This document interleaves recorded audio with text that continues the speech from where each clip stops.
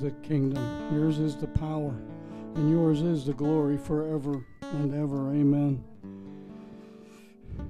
Our Father, we pray today that you're glorified as you sit upon your throne in the kingdom of heaven, Lord. Holy is your name. Lord, we pray that this church will be part of helping your kingdom to come to this earth. Lord, use us in a mighty way here at Freedom Church, and not just this church, but every church that's preaching the gospel of Jesus Christ, the good news of salvation in his blood, in his name, and for your glory, Father. Father, today we accept and we repent of our sin. That's our message today, Lord. It's out of Matthew chapter 3, Lord. Today we repent of our sins. We turn, we go into another direction, Lord. We ask you to forgive us and cleanse us. And Father, help us to forgive those that have sinned against us, those that we're sad about and how they hurt us, Lord. But we forgive them because we hurt you and you forgave us, Lord. And we praise you and thank you and give you the glory, Lord. Father, help us not to be tempted by the enemy. Lord God, let the Holy Spirit speak loud and clear to our hearts, Lord, that we do not obey the enemy, that we obey your very word that has been implanted into our hearts and into our minds and into our soul by your Holy Spirit. Father, today we acknowledge that the devil has been defeated and you have delivered us from sin.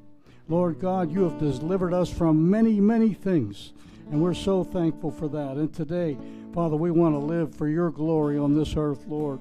For we want you to be glorified. Yours is the kingdom. Yours is the power. And your kingdom's forever, Lord. And we're part of your kingdom. Just as you defeated the enemy, Lord, at Calvary, Lord, you have defeated him in our lives. All we got to do is put our faith and trust and belief in you.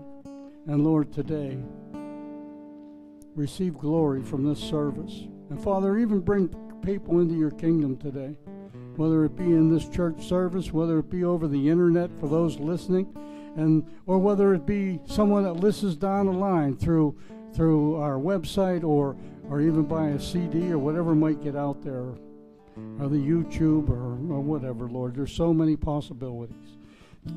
To you be the glory, Lord. In Jesus' name, amen and amen. God bless you, church. You may be seated. Thank you, Matt. It's beautiful. Beautiful. For those of you just tuned in on YouTube or Christian World Media, podcast, whatever it is, you're listening to Freedom Church of the Palm Beaches, and I'm Pastor Joe Trapani. We're in South Florida. You can go to our website, freedomchurchpb for palmbeach.org. You can check us out, what we believe in, who we are, and you can listen to any messages from about 6-7 years back, and you can even donate online. So thank you. As the Lord speaks to you, we pray that you will not just hear it and not just see it, but you will perceive it in your heart and apply it in your life. Instruction minus application equals your same frustration you've always been in. So you have to, instruction plus the application, you're going to receive a blessing from the Lord's Word. Anyway, for those of you online, again, you can tune in next Sunday at 11 a.m. We also have a Thursday service, 7:15, freedomchurchpb.org. You can tune in. We're in Genesis chapter 25 this coming Thursday, so tune in. It's a good study in Genesis. Every time I've taught it in Genesis, the people just gravitate towards it because it's the beginning. It's a book of beginnings. That's what Genesis means, you know. So, tune in Thursday, and on Sundays we're studying through the book of Matthew. So come on back next Sunday at 10 a.m. I named this message today, and you know, we have a church full of believers here, but some of us have to, review or renew our commitment to the Lord. And I think that's what this chapter is going to say to many believers out there, because in a way, a lot of churches, a lot of Christians have backed off a little bit because of the current indignation that went through the world in the last year.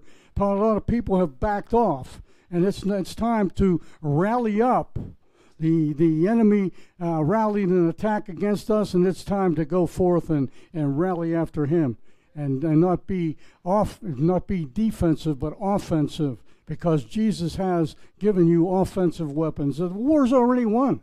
We just got to win the little battles here and there. And if you lose a little battle here or there, no big deal. You can go back at it and fight the enemy again, and you can win. But today's message, we're talking about John the Baptist here today, Matthew chapter 3, verses 1 through 10. I named this message, Faith is Through Repentance. Faith is through repentance. Let me drive that home to every Christian. Faith is through repentance. A lot of people say they have faith, but they've never repented. It's important that you repent. Repent means turn around, about face, go in an opposite direction. Because our flesh gravitates towards sin. Let's read. I want to read the first 10 chapters before we get started, and we're going to really hopefully break this down today for all of you. And I'm hoping not only you, but myself and all those listening online will renew their commitment to the Lord and turn away from those things that the Lord has been, what could I say, convicting you about over the years.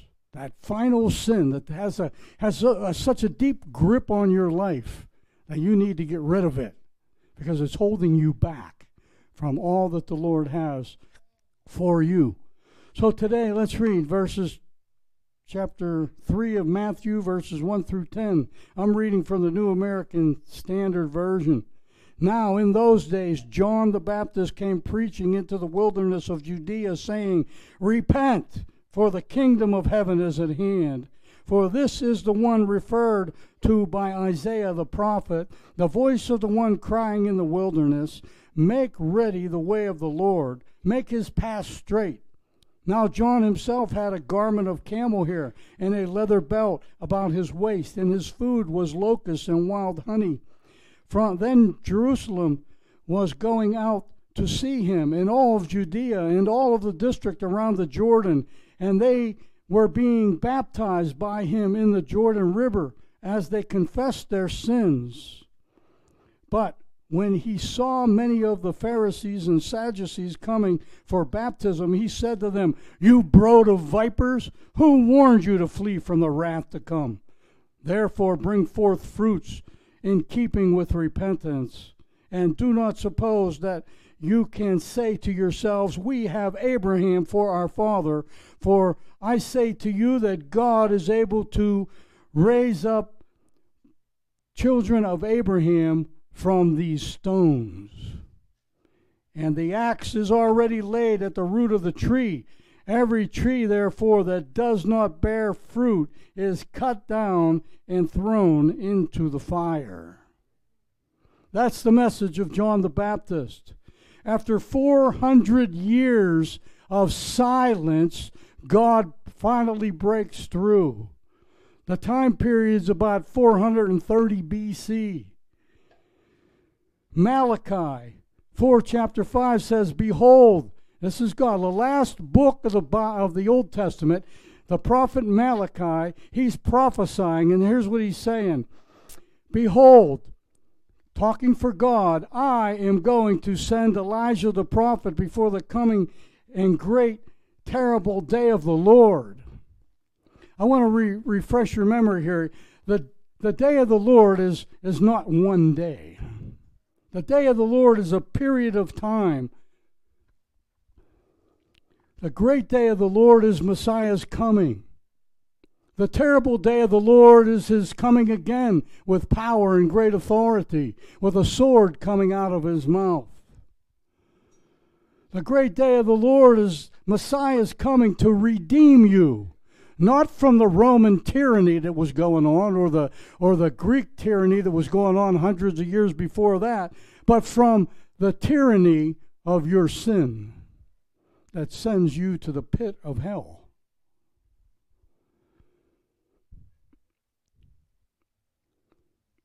The day of the Lord then is not one day. But there is going to be that day when Jesus is going to touch down on the hill of Jerusalem, and that is the day. That is the final day of the great and the terrible day of the Lord. Malachi said also in chapter 3, if you just turn back a few pages to the left, verse 1, I am going to send my messenger. Remember, God's been silent for over 400 years, but Malachi is warning them, I am going to send my messenger, and he's going to clear the way for me. For the Lord whom you seek, he will suddenly come into his temple. Suddenly come into his temple. That tells you, number one, this is an earthly picture. He's going to actually arrive at the temple, but there's going to be a messenger that goes before him. You know, Malachi was written, it's probably one of the oldest prophetic books in the Bible. It goes back about 850 BC. You know, even Isaiah, who wrote in chapter 40, verse 3, he's writing about 750 or 700 BC. But he's saying the same thing. These both were prophets to Jerusalem, to Judea. Here's what it says in Malachi chapter 40. A voice will be calling in the wilderness, clear the way for the Lord. Clear the way for the Lord. Make smooth the desert highway for God. And every valley be lifted up, and every mountain be leveled. So the valley's going to come up, and the mountain's going to be leveled. And let the rough ground become plain, and the rugged terrain a broad valley. Then the glory of the Lord will be revealed. He's saying, every mountain in your life, every valley in your life, level it out, because the Lord is coming. He's going to level any mountain against you, any valley you find yourself in. He's going to level it so that you can see who he is. And he's suddenly going to come into his temple. Suddenly.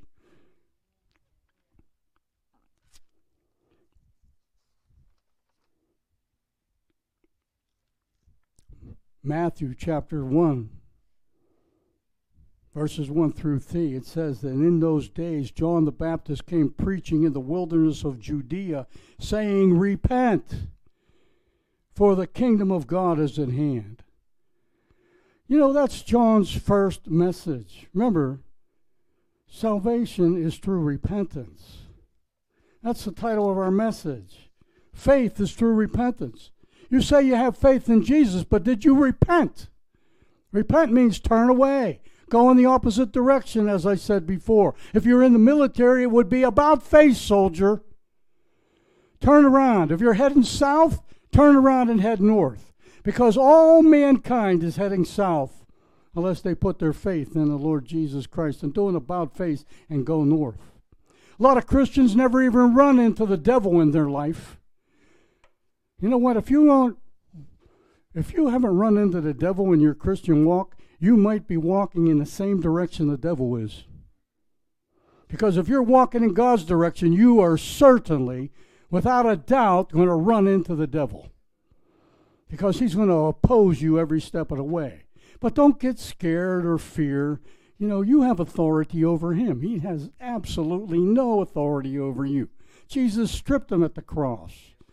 As I say, at Calvary, he crushed Satan's skull, just like God prophesied in Genesis chapter 3:15. Not only that, when he crushed Satan's skull, he shattered his teeth, and his claws were ripped out. He has nothing to hold on to unless you give it to him, and that is called sin.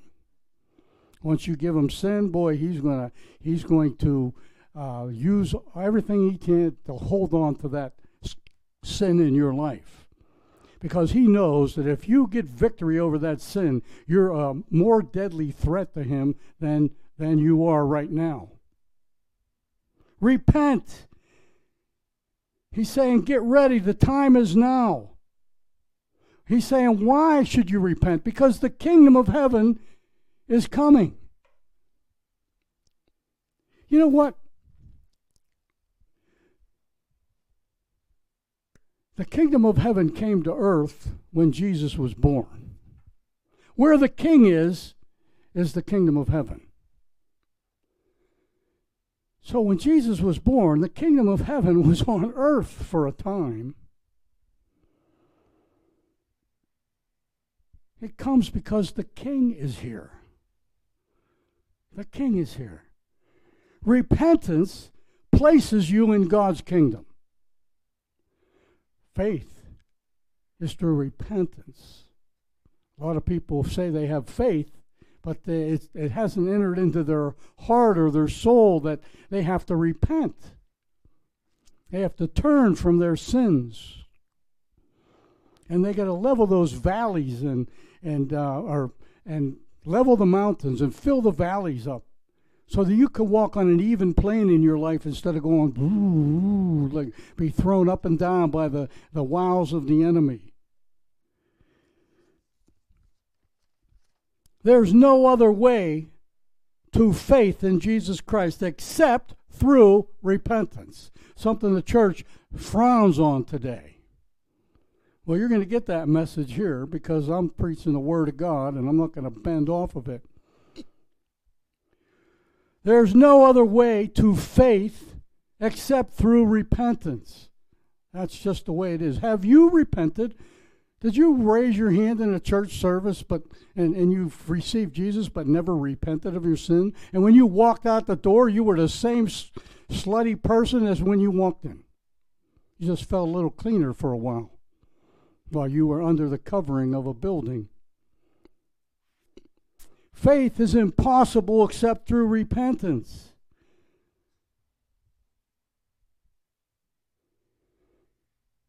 Your personal foundation in Christian faith comes through Jesus Christ. Anyone else is a liar.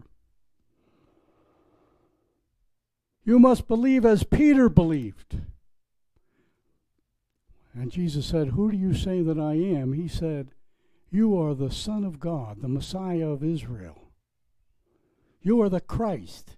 That's what he said. Christ is Greek for Messiah in Hebrew. You are the Messiah, the Son of the living God. And Jesus said, flesh and blood didn't reveal that to you. Guess what? It was the Spirit of God that revealed that to you. You must believe as Peter did. He was confronted by Jesus. Who do you say that I am? If you have true repentance and true faith, you will be confronted with your sin. There will be a time when you'll be convicted by the Holy Spirit in John 16. The Spirit comes that you might be convicted of concerning sin, concerning righteousness, and concerning judgment. You're confronted with your sin, and you realize you're a sinner, and you need a Savior. A lot of the world don't think they're sinners. They think they're pretty good persons. You know, they compare themselves to the drunken neighbor down the street. They consider, the guy they work with, using the F word every single day, 20 times in a paragraph. And they think, hey, I look pretty good compared to my neighbor, probably some of us. Some of them are alcoholics, crack addicts, who knows what they are. You look pretty good, but you're comparing yourself against the wrong entity. You need to compare yourself against God. And when we compare ourselves against God, we'd be snuffed out with our sin and wretchedness that's in us. So we get confronted by our sin. If you've never been confronted that you're a sinner, well, I'm telling you right now, you're a sinner. And you need to be saved by grace through faith in Jesus Christ. There's got to be a revelation in your life. As you're sitting in a church and you raised your hand to make a commitment to the Lord, but you did it with your head, there has to be a revelation where the Holy Spirit finally broke through that sin and confronted you, and you said, you realized that Jesus Christ is the Lord. That time when you just know that He is the Lord. You received a revelation from the Holy Spirit that Jesus Christ is the Lord. I know that happened in my life. I'm sure it happened in most of your lives. I was confronted with the Lord. And I had a revelation that Jesus Christ was the Lord. No longer did I just picture Him as a dead man on a cross. I pictured Him as a live Savior on an empty that died on an empty cross and rose again the third day. And I realized that this is true. That this isn't some fairy tale that's written in the Bible. As a revelation came to me, Jesus, you are the Lord. What are you going to do about it now? You were confronted. You realized you had a revelation that Jesus is Lord. Well, then you have to make an acknowledgement that Jesus Christ is the Lord. You have to acknowledge Him before men. You have to confess Him before men with all of your heart. Confess with your mouth Jesus as Lord and believe in your heart that God raised Him from the dead. You have to acknowledge Him. Oh, yeah, Lord, I'm confronted with my sin. I agree I'm a sinner. I have the revelation. You gave me a revelation. Jesus Christ really is the Lord God. He is the Lord. Well, what are you going to do about it? I'm going to tell everybody about Him. I got to tell my mother, my father, my aunts, my brothers, my enemy, my children, my grandchildren, because I know that He's real. He's not some figment of my imagination. As I say all the time, people say in the Bible, let's read the story about Jonah and the whale. Let's read the story about David and Goliath. It's not a story, it's a truth. They're all true. It's not a story, a Bible story. It's a true Bible truth. These things did happen. Shadrach, Meshach, and Abednego did survive the fire. Daniel did survive the lion's den.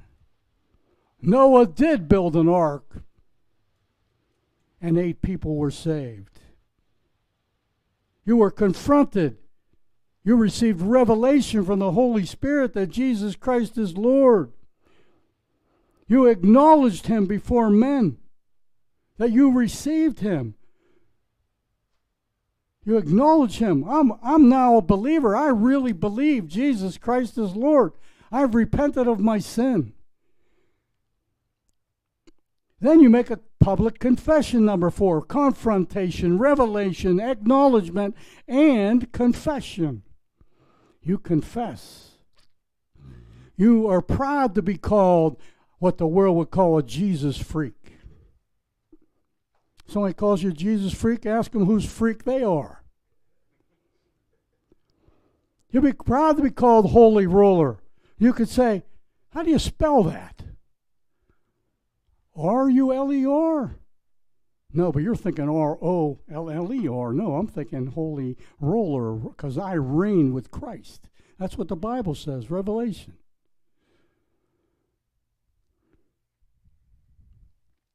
So if you confess your sins, and John wrote it perfectly, if you confess your sins, He, God, is faithful and just to forgive you your sins because faith is through repentance.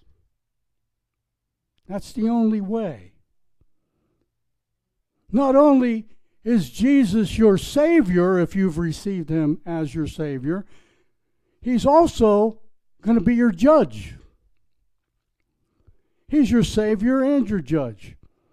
Fortunately, those that believe Jesus is their Savior and have repented through faith in Jesus Christ, He is their Savior. And you will go before what is known as the judgment seat of Christ, where you will be judged for what you did or didn't do.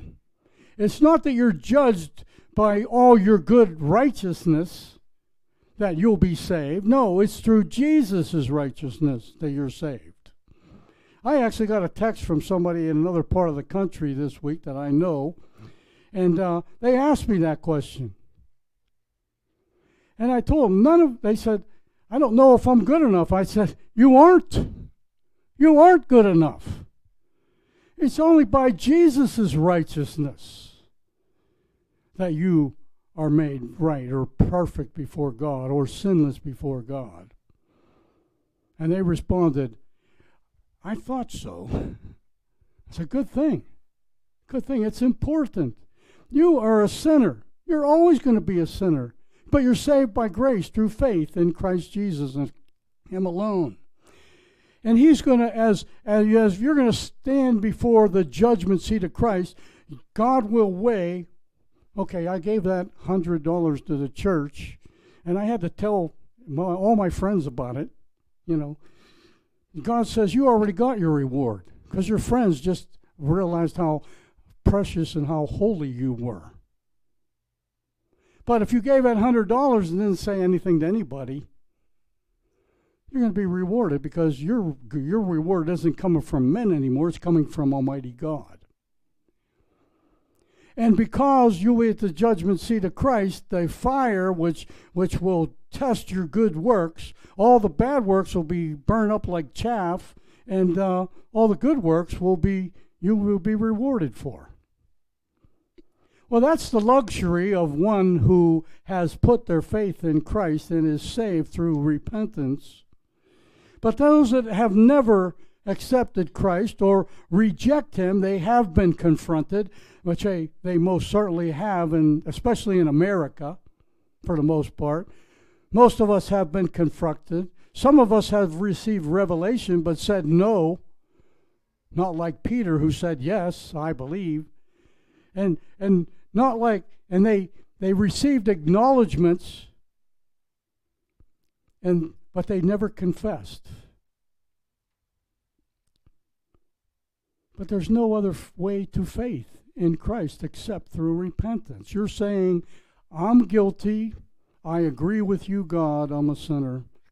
Jesus, take my sins, wash it away, throw it as far as the east is from the west. See, Jesus had no sin. There was no sin in Him. But at the cross, sin came on Him. So there's a difference. There was no sin in Jesus, but sin came on Him. Well, that was our sin that came upon Jesus. And to the point where Jesus received the worst suffering He could ever receive by saying, my God, why have you forsaken me? He was beaten, He was whipped, He was nailed to a cross, He was crowned with thorns. But I'll tell you what, His biggest hurt was when His Father said, when He said, my God, why have you forsaken me? All of eternity, Jesus Christ was with His Father. And all of a sudden, Daddy's gone. You know what? When Daddy's gone, you're in hell. Because that's what hell is. It's the absence of God. And of course, there's flaming fire. But for the most part, it's the absence of God. Picture this world without God. Picture this world without the sayings of Jesus Christ. It would be a hell on earth. And it will be a hell on earth when the Holy Spirit snatches the church. Literal hell will come upon earth. There will be no representation of the kingdom of heaven on earth, because all of us ambassadors of the Lord Jesus Christ will be called out of this world back home to our homeland. See, an ambassador. Right now, we're ambassadors for the Lord Jesus Christ in a foreign land. Because when you were saved and you were born again, you repented of your sins, and you came to faith in Jesus Christ, you were called an alien and stranger now in this world. You're no longer from this world. You were born again into a kingdom of God. And you're no longer a part of this world. You're in the world, but you're not of the world now. You are an ambassador. Like I always say, if you've been in this church, you've heard me say it before. Paul calls us ambassadors of the Lord Jesus Christ in 2 Corinthians 5. What is an ambassador? If we have a foreign ambassador to Israel, the United States sends one of their population over to Israel to represent America in Israel. And that's what we are. We are ambassadors of the Lord Jesus Christ to represent the kingdom of heaven on this earth. But some of the church is still, they think they've repented and they haven't. You have to repent. Turn away. Go in another direction. I've had people come up from the crowd here up to the altar and say, I don't know that I'm saved because I don't have any fruit. What did John the Baptist say? He said, you brood of vipers, who warned you to turn from the wrath to come?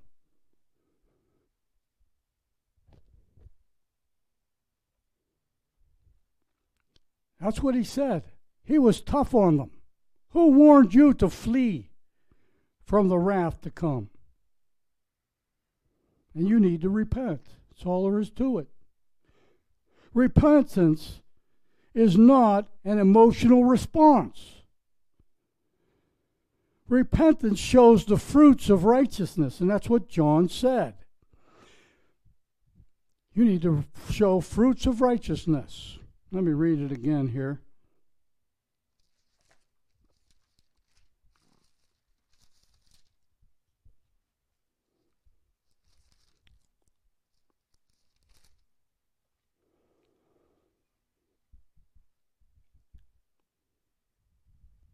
Where'd it go? Okay, I'll find it. Chapter 3. Repent, for the kingdom of heaven is at hand.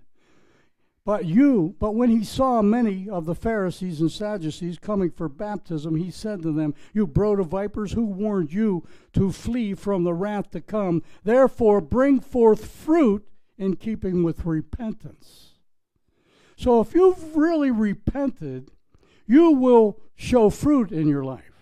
You will leave Sunday service, and tomorrow morning you won't be cussing along with the rest of the people at work. You'll change your language. You'll start standing up for Jesus and quit being ashamed. Paul tells us very clearly in Romans, that he was not ashamed of the gospel of Christ, for it is the power of God for salvation. If you're ashamed of Christ, you're not going to lead many people to Christ because you don't have any power. Your words go like this. You have to use the Word of God too. Repentance is not an emotional response. It is a conscious decision. It's a conscious decision.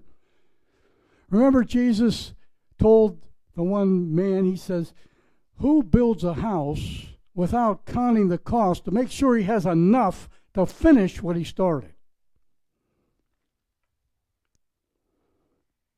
It's a conscious decision. You're going to follow Jesus no matter what. If your family rejects you, if you're called Jesus freak. You know what I was called this week? I'm addicted to Jesus.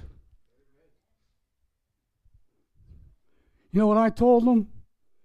I says, no, I have a calling by Almighty God on my life. I have a calling. And every one of you that have accepted Christ and have turned from their sins, repented, and came to faith in Christ, you have a calling on your life. My calling isn't like Billy Graham. Your calling isn't like mine. You have a calling on your life. You have people in your life that I'll never run into. Most people aren't one at Billy Graham crusades. They're really one-on-one with one another. Me speaking to you, me speaking to her, you speaking to your mother. That's how they're really one. Yes, a lot of respond, and thank God for evangelists, because many do come to faith in Christ and evangelism. But if I asked you right here, right now, how many of you got saved in an evangelistic crusade? Raise your hand. There's nobody. Did you get saved over a conversation one-on-one with a believer? How many did that? No hands? Come on, raise your hands. I know I did. It's a conscious decision. repentance actually precedes entrance into the kingdom. Let's look at how important repentance is in the Bible. Repentance is written in the Bible 69 times. Repent or repentance. And that's not talking about turning away from and all that. We're talking about repentance, or repent. 69 times. 22 in the Old Testament and 47 times in the New Testament. Do you see how God has tried to tell us it's time to repent? Because the kingdom of heaven is at hand. So John the Baptist comes on preaching. But Malachi told us that God's going to send a messenger before the king comes. So, now in these days, the newspaper will say President Trump is coming to Lantana, Florida. You'll hear it on the radio, you'll hear it on the TV, because, President Trump is coming to Freedom Church of the Palm Beaches. How about that? It's broadcast, but in those days there was no press. There was no television or radio. So what did God do? What did the king do before he visited his cities and his kingdom? He had a messenger go forth that would say, the king is coming, the king is coming, the king is coming. And he rode through the cities crying out, the king is coming, so that you would know. And that's what Malachi is crying out. And Isaiah is crying out, the king is coming. It's 400 years later from when Malachi cried out. It's 300 years later since Isaiah cried out. But he's come. He's come. So, Ezekiel, when he was preaching, here's what he said in Ezekiel 18. His message was, repent and turn away from all your transgressions, so that your iniquity may not become a stumbling block to you. And that's what our sin is today. It's a stumbling block to your spiritual walk. And it's a stumbling block to people around you. They see you, a Christian, using the F word, or doing things that you shouldn't do, taking drugs, drinking alcohol, getting drunk, all the other things that go along with living with a person. And they say, that's a Christian? You're a stumbling block to them. And it's time for the church to wake up and turn away from their sin. That's what Ezekiel was saying. Here's what Ezra said. He said, if they take thought in the land where they are taken captive and repent, remember Judah was held captive for 70 years in Babylon, okay? If they turn, where they are held captive, if they are taken captive and repent and make supplication to you, that's referring to the Lord, in the land of their captivity, saying, we have sinned and have committed iniquity and have acted wickedly. It's in 2 Chronicles. That's what Ezra is saying. Jonah says it this way. For word came unto the king of Nineveh, and he arose from his throne, and he laid his robe on him and covered himself with sackcloth and sat in ashes. And he caused it to be proclaimed and published throughout Nineveh by the decree of the king and his nobles, saying, let neither man nor beast, herd nor flock taste anything, let them not feed nor drink water, but let each man and beast be covered with sackcloth, and cry mightily unto God. Yea, let us turn every one from our evil way and from the violence that is in our hands. That is repentance. Now you know why Jonah was sent to Nineveh. Jonah didn't even want to go to Nineveh. He said, oh, those sinners, I hope they can rot in hell. That's what he was saying. So he went the other direction. But God, you know the story. He got thrown into the ocean because the storm was because of him. The storm got still when he was thrown into the ocean, and a great fish came and swallowed Jonah for 3 days and 3 nights. And as the Son of Man as Jonah was in the belly of the great fish for 3 days and 3 nights, so shall the Son of Man be in the heart of the earth. Not a story, a truth. And so the Messiah was in the heart, was in the belly of the beast, or the fish, 3 days and 3 nights. And then he was resurrected on that seashore, bleached white from the whale's acid, and he said, repent! Repent! And the whole city of Nineveh repented, because the king repented. That's what we need in America. I had a dream last night, and I woke up fearful for America.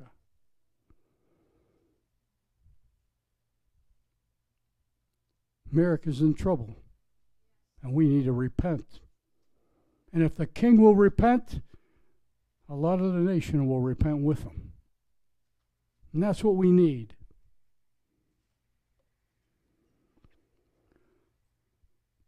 Okay, so, we saw that John the Baptist preached repentance. Then comes onto the scene another man, a God man, and he started his teaching. And guess what Jesus' message was? Next chapter. It'll be a couple weeks before we're there. Here's what he said. From that time, Jesus began to preach and say, guess what? What is it? Repent! Turn away from your sins. There is no faith except through repentance. Have you repented? Repent, for the kingdom of God is at hand. Why is the kingdom of God at hand? Because this is the king. And the king is here. And the kingdom of heaven is on earth. Then Jesus trains his disciples. He sends them out. He sends the disciples out. In Mark chapter 6, verse 12, they were sent out and preached that men should repent. Then Luke writes here, he goes, I tell you, no, but unless you repent, you will likewise perish. That's Jesus. He's quoting Jesus. Jesus is saying, unless you repent, you will likewise perish. You know, us here today, I look around and I see all believers here. But maybe we need to renew our commitment. Maybe we need to get off our backslidden track, because this indignation that went through the world in the last year and still throws threats upon people has driven you backwards. You're no longer supporting your churches because you don't go to church anymore. Because you're comfortable sitting at home in your pajamas, twiddling your thumbs, and watching beautiful preachers. They're great. I love them. I watch them myself. But you're forsaking what God told you not to forsake, the assembling of yourselves together. And he said, all the more as the time draws near. And you can look at the world and you know the time's drawing near. It's time to wake up. It's time to repent of our backslidenness by hiding out in our homes and get back out into the battlefield and fight for the Lord Jesus Christ. It's time. The time is over for your rest and relaxation. It's time to go back to work. The devil has gained ground, and we're not supposed to take it back. We're supposed to take back the ground that the locusts have eaten. And it's time to do it. Peter, Pentecost. What was his first word? Repent. Repent. To a bunch of Jews that were in Jerusalem at Passover. Not Passover, at Pentecost. He's telling them to repent. And 3,000 people got saved. And Jerusalem was they figured back in those days Jerusalem might have been 500,000 people. But at Pentecost and Passover and those and the one other Jewish holiday, everybody would flock to Jerusalem. Now there's probably 2-3 million people in Jerusalem. And they heard the gospel. They repented. They heard about Jesus, and they went back to their home country. Could have been Italy. Could have been Turkey. It could have been any of those lands. They went back preaching the gospel of Jesus Christ. They repented. They turned from their sins. They realized that they crucified the Lord of glory.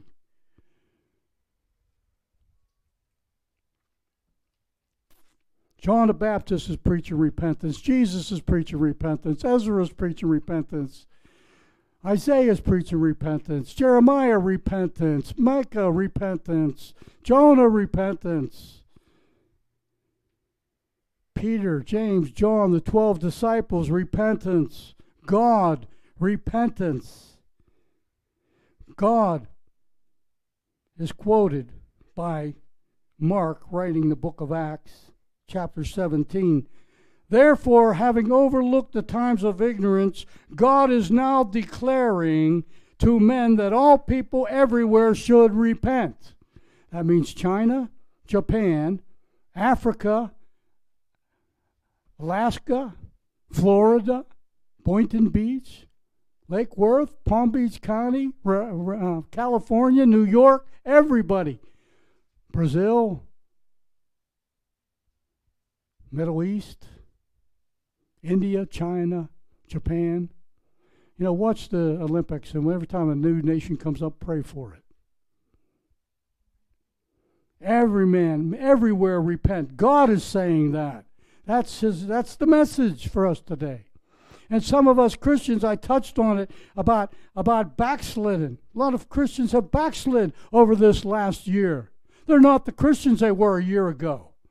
They got snuffed out. Their light was extinguished, and it's just a little spark. Here's what James says. Last chapter of the book of James, the last 2 verses. You know what? James tried to tell us something. Not just then, but now. My brethren, if any among you strays from the truth, and one turns him back, let him know that he who turns a sinner from the error of his ways, that he will save his soul from death and will cover a multitude of sins. If you're backslidden, God is not pleased with you. The Word of God tells it at least 2 times that I know of. It says that God's not pleased with the backslider. It's time, church, to wake up.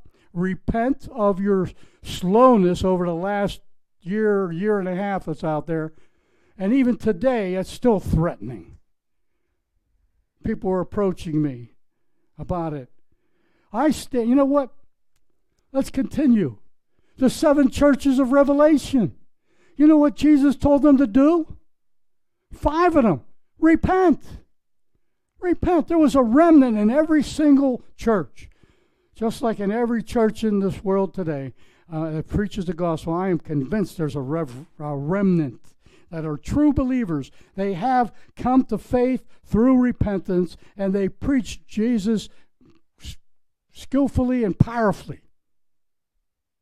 But to the ones who weren't of that remnant, the Lord says, repent. And to I think it's 1 or 2 of those churches, he tells them twice to repent. One church, Philadelphia, he doesn't tell them to repent. Laodicea, he tells them to repent because Jesus is outside knocking at the door. It is the church today. A lot of the churches don't even preach Jesus. You mention Jesus in the church and they go nuts. You can mention God, that's a relative term. But Jesus told Philip said, Jesus, show us the Father. And Jesus told him in John chapter 14, I think it's verse 8 or 12, I think it's 8, he says, Philip, have I been with you so long that you don't even recognize me? Jesus is telling you, I'm the radiance of God's glory, the exact representation of his nature, and I uphold everything by the word of his power. You know, you mentioned God. I told you, next time somebody sneezes, say, God bless you in Jesus' name. See what they say. You'll get the reaction. I guarantee you, you'll get a reaction. Most of them, a true believer will recognize who you are. An unbeliever will say, give you some kind of look. Because Jesus is the identification of God. You see Jesus, you see God. You don't see God in all of his glory and fullness, otherwise you'd be dead. But you see him in Christ because there was a body prepared for the Messiah. Hebrews chapter 10, verse 5 tells you that. God prepared a body for the Messiah. And it was that little creature, that little baby in Bethlehem that we learned last week when we preached from Matthew. The message to those churches were repent, for the kingdom of heaven is in hand. Matthew 3:3, for this is the one who referred to by Isaiah the prophet as the voice of the one crying in the wilderness, make straight the way of the Lord, make his path straight. Here's the forerunner of the king. He's coming. The king is coming. Get ready, world. It's written in this book. The king is coming. The king has come, and it's time for you to believe and repent. Here's John the Baptist. He's wearing a garment of camel hair. It's coarse. It's uncomfortable. You know what? He has a leather belt on him. If you go back to 2 Kings chapter 1, you will take a look at Elisha, and you will see he was dressed the same way. His diet, his clothing had an abstinence of this world. You know what God's saying in repentance? Christian, keep a light touch on this world. A light touch. You're not supposed to seek first this kingdom. You're supposed to seek first the kingdom of God and his righteousness. That's what Jesus told us. So verses 5 and 6, then Jerusalem was going out to him, and all of Judea and all the districts around the Jordan, and they were being baptized by him in the Jordan River as they confessed their sins. Baptized, by the way, in Greek is baptismo, which means which means dunked, immersed, fully immersed. And the idea of it is burial. John comes baptizing for repentance. That tells you something. Salvation is through repentance. True faith is through repentance. Baptism in water, if you've been dunked, it's meaningless unless you repent. The idea is burial. You're placed under the water and buried, the old man, and the new man arises. It symbolized where the Jordan River symbolized where Israel entered into the promised land. And it's your baptism symbolizes where you've entered into the promised land of the kingdom of heaven. It's a new lifestyle. It's a way of life. Your life should have changed when you've accepted Christ, when you've repented, when you came to faith in Christ. You should not be the same person that you were the day before. I'll tell you what. I was just thinking this yesterday, or even while I was sleeping last night. Exactly 44 years ago today, at approximately the same time it is now, I've received Jesus Christ as my Lord and Savior. This is my spiritual birthday. We have a cake? The greatest day of my life. I'm serious. The greatest day of my life.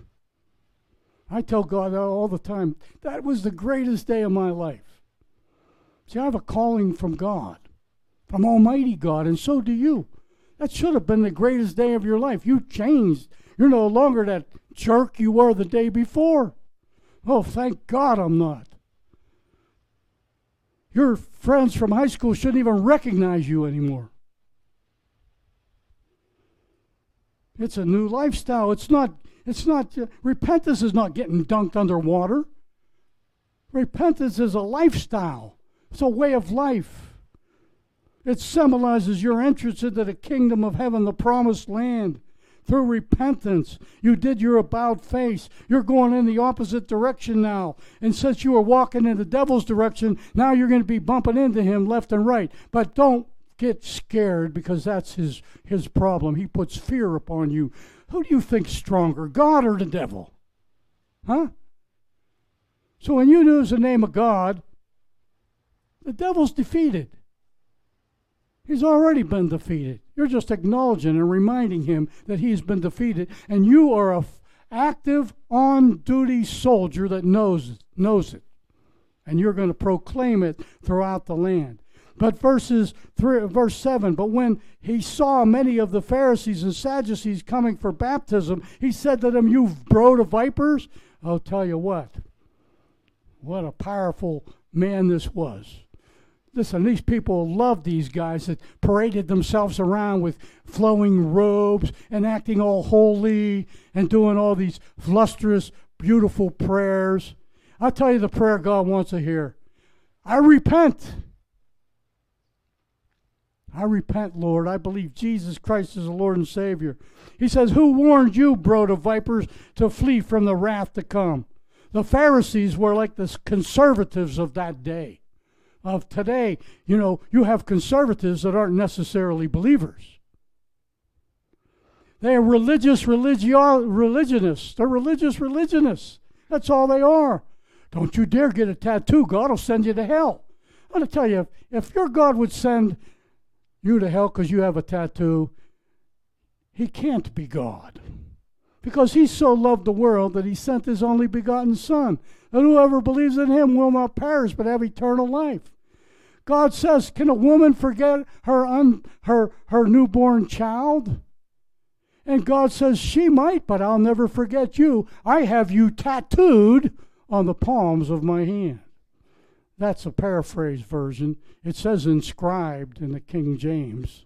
Inscribed is a tattoo.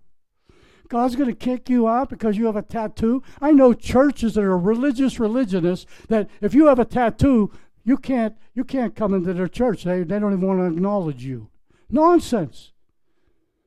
You wear a skirt to church, so God's going to keep you out of heaven? Come on now. Who's your God? God or the devil? God wants all to be saved and none to perish, all to come to righteousness. So they're strict. They're strict. They're called the separate ones in those days. They're separate. I'm better than you because I wear a flowing robe. Believe me, you'll never catch me in one of those flowing robes unless God tells you that, me that. Here's what Jesus told him. He was just like John the Baptist. Well, John the Baptist was just like Jesus. He said, you hypocrites, when you win a proselyte, you make them twice the sons of hell that you are. Oh, my goodness. Jesus was tough. You think he was a wimp because he was meek? Meek is not weakness. It's great strength under control. The Sadducees, they're the liberals of those days. They're materialists. They didn't believe in angels, spirits, and certainly no resurrection, so Jesus couldn't be resurrected. John's message to them is neither of you are showing fruits of repentance. That's the next verse. If you're really believing in Jesus, church, for those of you over the internet, if you really believe in Jesus, you will show fruits of righteousness. You will show love and joy and peace and patience and kindness and gentleness and self-control and a whole bunch of other stuff, virtues. You must change. And I'm going to tell you right now, if you don't change, you weren't truly repentant. It was not a conscious decision. It was an emotional response. God is not impressed with outward religion. That's what John is telling these brood of vipers. God's not impressed with your religious talking and your religious outward appearance. God's looking, church, for a changed heart. That's why David cried out after he sinned with Bathsheba and Nathan confronted him. He said, "Give me a new heart, O God." The Greek word for new heart, give me a new heart, O God, is bara. He's saying, give me a new heart. Bara means created from nothing. Take my old heart away and give me a new heart. That's what David was praying. And that's why he's a man after God's own heart. That's what God's impressed with. These guys aren't timid. Jesus also went on to tell them, call them the sons of hell. He called them vipers. Sons of the devil. What is a viper? A viper is a snake that is poisonous. He's telling them, you brood of vipers, you scribes and Pharisees and Sadducees, you're spreading poison into my people.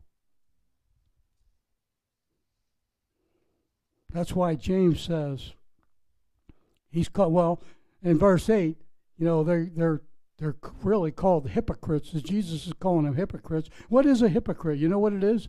It's an actor. A lot of the church today is acting.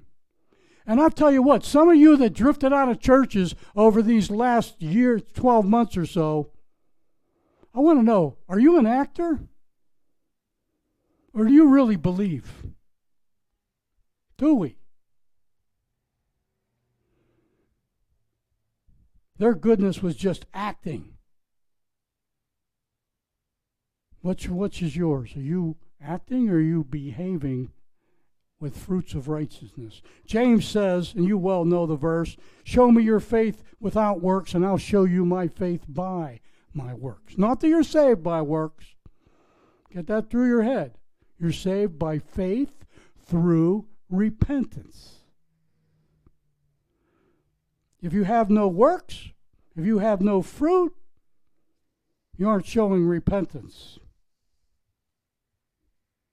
This is not just for religious Jews. It's not just for me. It's for you too. It's for the world. And do not suppose, verse 9, that you can say to yourselves, we have Abraham for our father. For I say to you that God is able to, from these stones, to raise up children to Abraham. In other words, we sang it today. Matt had it right there. Nothing's impossible for God. Nothing is impossible. God has done it. He's already turned the stones to cry out. We were hard-hearted Gentile unbelievers, and our stone hearts are now crying out to God, just like Jesus said they would. Our hearts are crying out. He has taken like I'm a Gentile, He's taken my cold stone heart and raised me up as a child of Abraham, just like you, should you believe. God's promise then is fulfilled to Abraham, Isaac, and Jacob. Not only is it the bloodline, but it's the faith line, because Abraham was justified by faith. He said, God told Abraham, Isaac, and Jacob, your descendants will be like the stars of the sky and the sands of the sea. And you can't count them. And that's not only the bloodline, which John the Baptist is talking about the faith line. And we, believers, are all justified by faith. We are a child of Abraham by faith, because that's how Abraham was saved, by faith. Your heritage, whether you're Jew, Gentile, Italian, Czechoslovakian, African, American, Native Indian, Brazilian, Spanish, your heritage doesn't make you right before God. That's what John the Baptist is saying.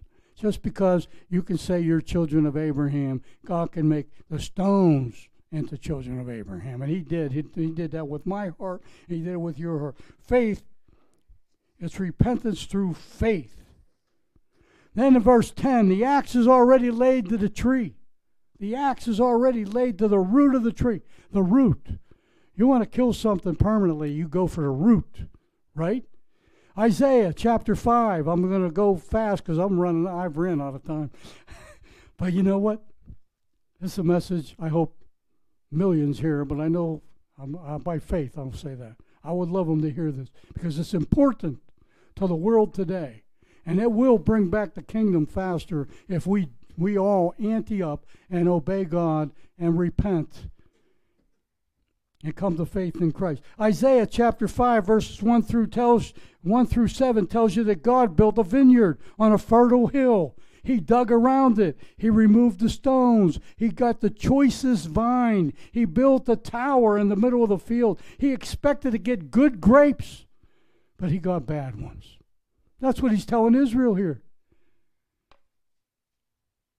Israel, judge between me and my vineyard, says God. What more could I have done? I expected to get good grapes. I received bad ones. What could I do to my winepress that I haven't already done? I tell you what I'll do. I'll remove the hedge. It will be consumed. I will break down its walls of protection. It will be consumed and trampled. I will lay it waste. Briar and thorns will come up. I will charge the clouds not to rain on it. The vineyard of the Lord is the house of Israel. Boy, this is tough stuff. How would you like to be this prophet? Woo! No wonder he was sawn in half by Manasseh, the king of Israel. Should say Judah.